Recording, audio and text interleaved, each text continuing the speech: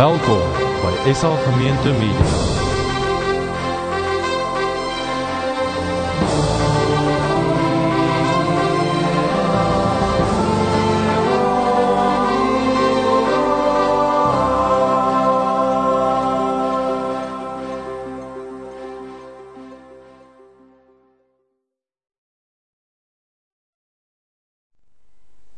Kerstyd stuur ons vir vriende kaartjies. En ons staan daar voor die rak en daar's party kaartjies met Kersvader op. En party met 'n toneeltjie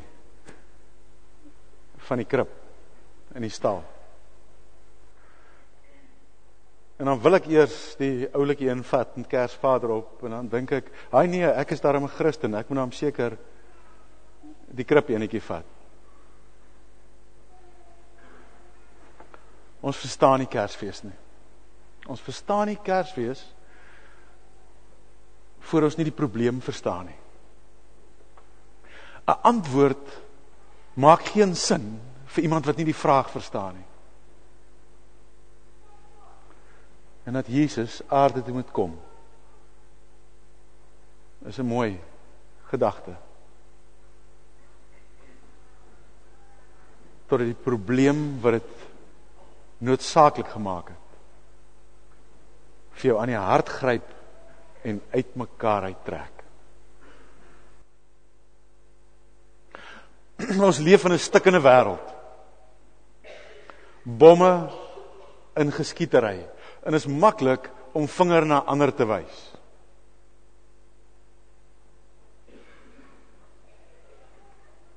Gaan kyk maar in die wêreldse geskiedenis as daar oorlog was.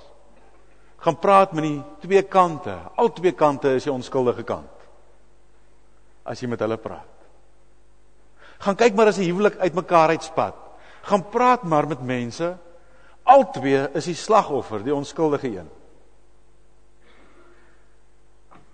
Annelies het gesê, ons leef in 'n stikkende wêreld. O Gats,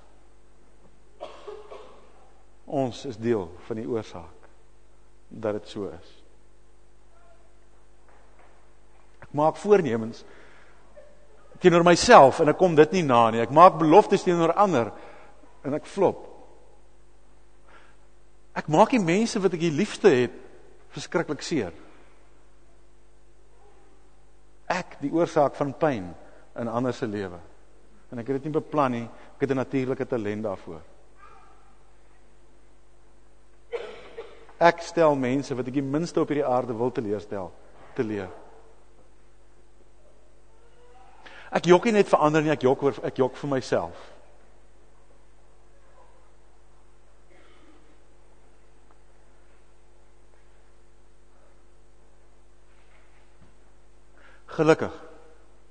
Gelukkig was daar 'n dag waarop daar aan Maria 'n engel verskyn het. Maar kom ons lees wat die woord self daarvan sê. Lukas hoofstuk 1 van vers 26 af. In die 6de maand van Elisabeth se swangerskap het God die engel Gabriël gestuur na 'n maagd in Nasaret, 'n dorp in Galilea. Sy was verloof aan Josef, 'n man uit die geslag van Dawid. Die naam van die maagd was Maria. Sy was verbuisterd oor die woorde en het gewonder wat die begroeting kon beteken. Die engel sê toe vir haar, moenie bang wees nie Maria, want God bewys genade aan jou. Jy sal swanger word en 'n seun in die wêreld bring, en jy moet hom die naam Jesus gee. Hy sal groot wees en die seun van die Allerhoogste genoem word. Die Here God sal hom op die troon van die voorvader Dawid gee. En hy sal as koning oor die nageslag van Jakob heers tot in ewigheid. Aan sy koningskap sal daar geen einde wees nie. Maar Maria sê vir die engel, hoe is so iets moontlik, aangesien ek nog nooit omgang met 'n man gehad het nie? Die engel antwoord haar, Die Heilige Gees sal oor jou kom, en die krag van die Allerhoogste sal die lewe in jou wek. Kyk gou daai versie, onthou hom. Die Engelse woorde, God se boodskapper se woorde. Die Heilige Gees sal oor jou kom, en die krag van die Allerhoogste sal lewe in jou wek. Daarom sal die een wat gebore word, heilig genoem word, die seun van God. Kyk, 'n bloedverwant van jou, Elisabeth, het in haar ouderdom self ook 'n seun ontvang. En sy wat as onvrugbaar bekend was, is nou al na 6de maand. Niks is vir God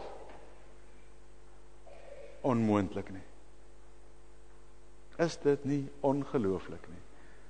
Niks is vir God onmoontlik nie. Maria sê toe, totale oorgawe, ek is tot beskikking van die Here. Laat met my gebeur wat u gesê het.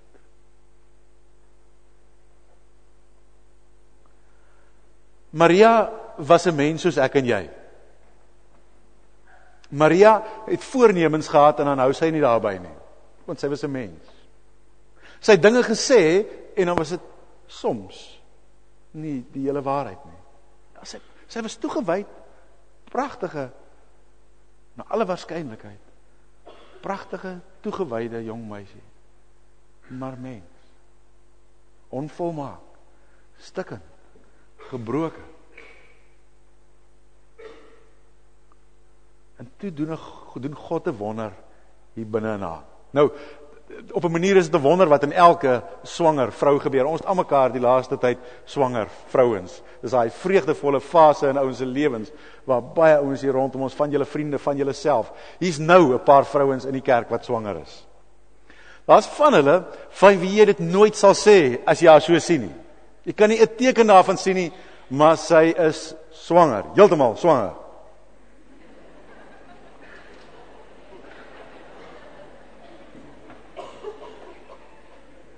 Daar's ander hier wat op geen manier op hierdie aarde weg kan steek dat hulle swanger is nie. Hulle is, nee, ek los dit net hier. Maar hulle kan nie wegsteek dat hulle swanger is nie. Is dit nie ongelooflik nie? Sy staan daar, dit lyk na een mens, maar dis twee. Dit lyk na een lewe, maar dis twee. 'n heeltemal afsonderlike ander nuwe lewe binne in haar. Klein wat dit begin, en het groei, en het groei, en het groei, en op 'n dag, net voor het pop, dan is daar 'n geboorte, en sy gaan aan om die klein ding te versorg, in die arms te hou, aan haarself, aan die bors te voed, lepeltjie te voer, en 'n klompie jaar later, is dit 'n jong man, of 'n jong vrou, 'n splinternuwe lewe.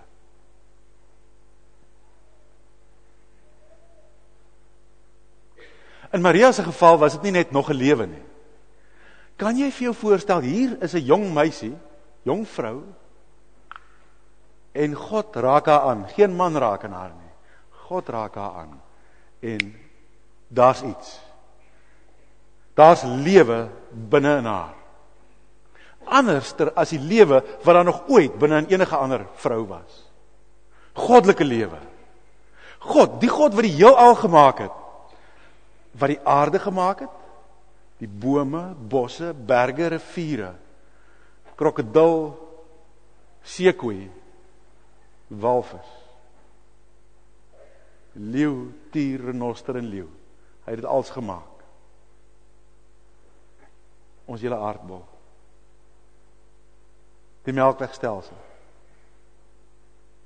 Al die verskillende sterrestelsels. Daai God in 'n menslike embrio, in 'n jong vrou se binneste, en dit groei en groei en groei,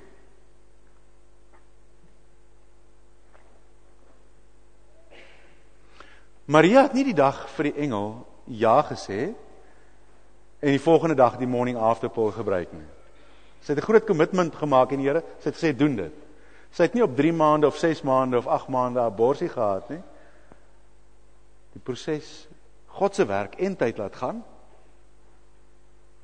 en hierdie lewe laat groei tot die Jesus van die evangelies, wat die wêreld kom skud het. Nou, ons gaan nou weer na hierdie storie kyk, maar ek wil nou vir jou iets sê, en ek gaan nou op gedeelte wat in die Bybel kyk, maar daar's 'n tema wat baie sterk in die Nuwe Testament is, dis op hele paar plekke, gaan jy dit kan optel. Dat iets wat God in Maria gedoen het, het hy nie net vir haar gedoen nie, hy wil dit in jou ook doen. Ons gaan maar net na een gedeelte kyk, is Johannes hoofstuk 15 hier by vers 4 rond. Daar staan 4 keer in 'n paar versies hoeveelheid, min of meer, die volgende woorde. In vers 4 staan dit presies so. Jesus, dis die gedeelte oor die wynstok en die lote, sê hy, julle moet in my bly en ek in julle. Dit klink bietjie na 'n botsing. Julle moet in my bly en ek in julle. Watter een van die twee is dit nou? Julle moet in my bly, ek in julle. Wel, dis al twee, né? Ons moet in hom bly en hy in ons. Miskien soos wat jy 'n spons onder die water indruk. As jy spons onder die water indruk, is die spons dan in die water of is die water in die spons? Dis al twee, né? Dis wat die Here vir ons hier sê, julle moet in my bly en ek in julle, die wynstok en die lote. Die lootjie moet ingeplant wees in die wynstok. Hy's in hom en dan vloei die lewe in die wynstok in die loot en daarom is daar vrugte. Dis die beeld wat Christus gebruik om te sê, julle moet in my wees en ek moet in julle wees. Christus in ons. Christus nie net in Maria nie. Christus in ons. En as ek nou Johannes 15 vat, dan is nou maar 1/2 van die beeld wat ons nou verder vat vanaand. Die ander ene het net soveel ongelooflike, wonderlike inhoud. Kom ek begin dit so verduidelik. In die begin, toe God die mens gemaak het, kom ek kyk na die volgende prentjie, is maar hoe God die mens gemaak het. Is daar as jy volmaakte mens, nie 'n enkele stuk sonde, gebrokenheid, onwaarheid nie, nie 'n ding dat jy voornemens maak en dit self nie hou, vir ander mense beloftes maak en dit nie hou nie, jok, skelm is, selfsugtig is nie, volmaak. Die praktyk nou van die lewe is anderster. Die Bybel verduidelik vir ons hoe dit gekom het, maar is anderster. Is nie net die wêreld daar buite wat bevlek is nie. Dis elkeen van ons se hele lewe is nie meer rein nie. Wel as 'n oue 'n pot sop op die stoof het, en daar's 'n probleempie en die loodgieter kom, en hy maak daar onder die wasbak, daai trap haal hy uit, en as hy hom so oordra oor die pot sop, dan val daar so gloep binne in die sop. Sal jy nou so versigtig van die ander dele van die sop eet, rondom die gloep wat geval het? Die hele pad sop is in sy kanon in. Daar's wonderlike goeie bestanddele in. Goeie, gesonde, organiese groente.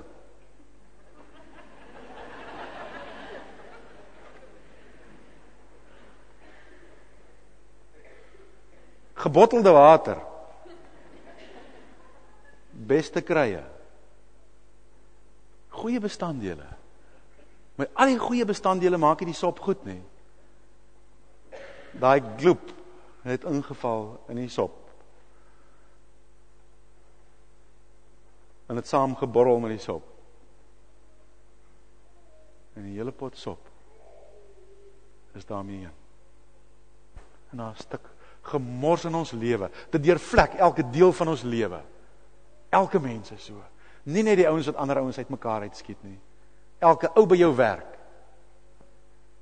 Daai mooi girl. Jy sien haar en jy besef onmiddellik sy's volmaak.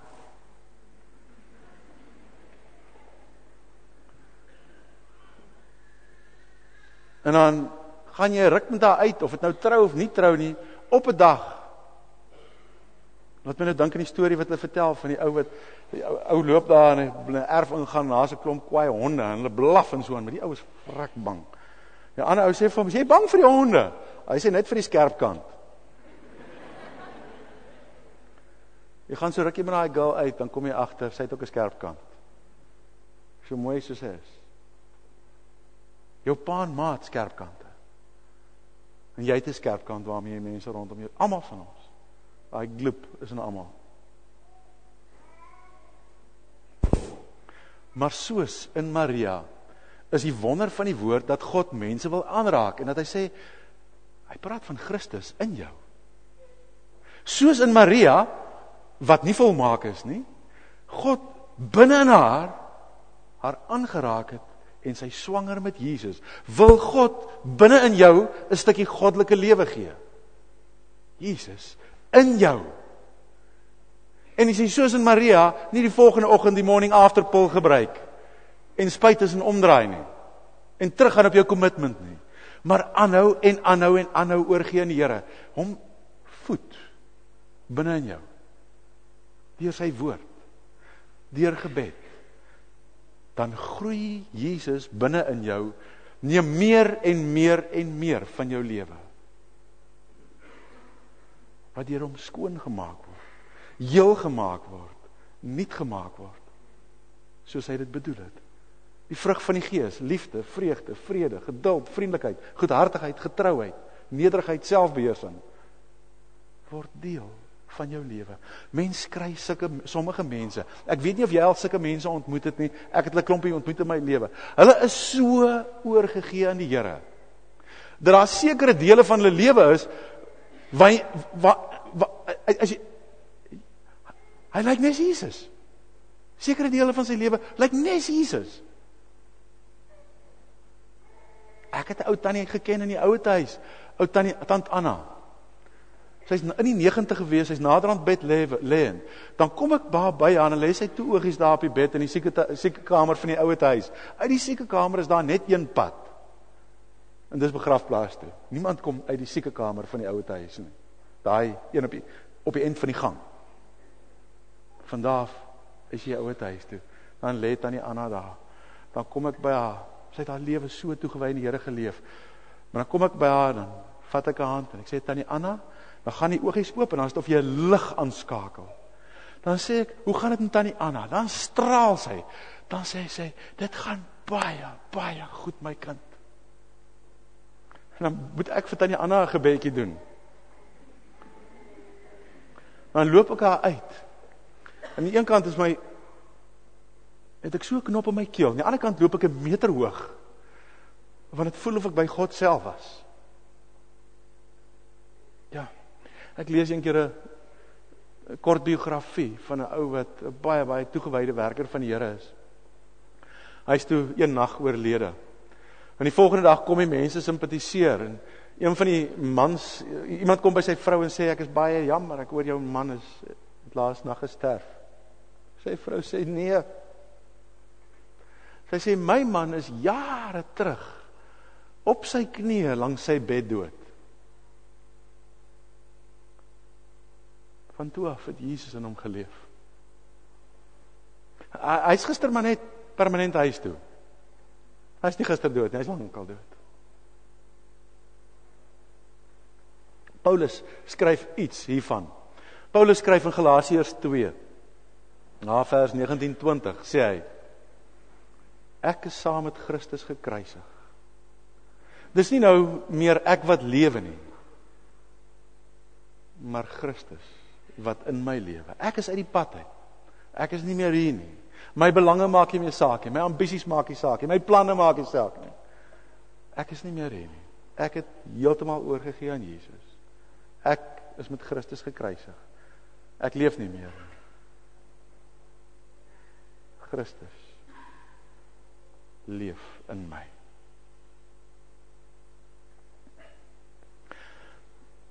Die woord engel beteken eintlik maar direk boodskapper. Ek weet nie hoeveelste boodskapper dit vanaand is, wat in jou skouer vat en sê, God wil nuwe lewe in jou gee. God wil in jou, wat onvolmaak is, die volmaakte plan. God self wil binne in jou kom woon en heers. Ewige lewe binne in jou gee. Lewe soos wat dit bedoel was om te wees. Daar's van julle wat hier sit vanaand en weet, ek wil dit hê. Dit wat hy in Maria liggaamlik gedoen het, natuurlik doen hy dit nie vandag liggaamlik in ons nie, dis nie 'n liggaamlike Jesus embrio nie, maar God deur sy gees, wat binne in jou kom woon en jou lewe begin verander. Soos wat 'n swanger vrou verander. Ou sien die proses. Wil Jesus binne in jou verander in jou lewe. Binne jou aanraak in jou lewe verander. Joune. Daar's van julle wat 'n entjie op hierdie pad was en ernstig het die proses gevries. En miskien selfs 'n ent agteruit gegaan. Vanaand is jou kans wat God vir jou sê, maar wil jy dan nie maar terugkom en radikaal oorgee, soos Maria sê, ek is tot u beskikking. Raak my aan, Here. Onthou wat die engel vir Maria gesê het, die Heilige Gees wil jou oor jou kom en die Almagtige wil nuwe lewe binne in jou gee. Binne jou. Ek gaan geleentheid gee vir stil gebed nou. Elke ou self met die Here. En jy en die Here praat, want jy weet wat hy binnekant vir jou op die hart sê. En as hy vir jou op die hart lê, om net radikaal oor te gee. As jy nog nie in is in 'n selgroep in hierdie gemeente nie, hardloop na die tyd af, dat jy eers by die toonbank kom, en jou naam opgee om te sê, ek wil deel word van 'n selgroep, en jy gaan nou nie dadelik in 'n selgroep kom nie, al sluit nou af, dit gaan eers hier in die begin van die nuwe jaar wees, maar jou naam is daar, hulle gaan vir jou kontak in die nuwe jaar, en jy gaan deel word vir 'n selgroep. As jy weet, ek moet met iemand praat oor my verhouding met God, gaan soontoe, dan gaan 'n paar ouens van one-to-one wees, jy kan met hulle een van daar praat, of jy kan daar neerskryf, of jy kan in die week 'n e-pos stuur na die kantoor toe. In een of ander tyd gaan iemand by jou uitkom om met jou praat oor jou verhouding met God. Kersfees gaan nie oor kerskaartjies nie. Ons kan dit maar stuur, is nie probleem met kerskaartjies nie, maar dis nie die punt nie. Die punt is, as jy die probleem verstaan, as jy begin sien hoe groot die gemors in die wêreld is, as mooi ook, soos daar goeie bestanddele in die sop is, maar daar is gloek ook in. As jy besef hoeveel mooi gawes die Here vir my gegee het, maar daai gloek uit die drein uit, is hier binnekant ook. As jy dit regtig verstaan, sal jy soos Annelies en Hanlie die antwoord soek. En as God aan jou skouer raak en hy sê,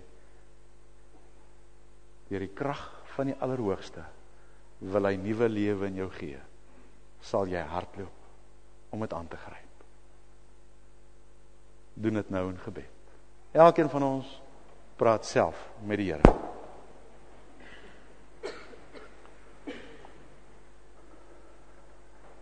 Almagtige Here, toe Hanlie en Annelies nou die dramaatjie gedoen het, en hy lied gesing het,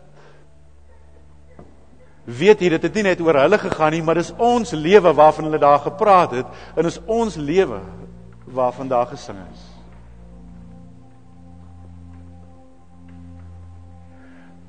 Here, hoe wonderlik is dit nie dat u 'n boodskapper na Maria toe gestuur het en gesê het, ek wil in jou nuwe lewe gee. Jesus, wat Christus genoem sal word nie. God self wat mens word binne 'n jong vrou. God self wat deur sy gees wil kom woon binne in elkeen van ons. En ons lewe transformeer.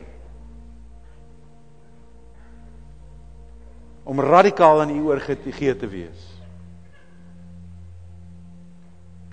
En soos tannie Anna te word. En te word soos die man wat sy vrou van hom gesê het, my man is lankal dood. Die laaste klomp jare is dit net Jesus wat leef in hom. Soos Paulus word wat sê, ek leef nie meer nie. Ek is met Christus gekruisig. Christus leef nou in my. Here, u hoor elkeen se individuele gebed. Raak u die aan wat roep na u.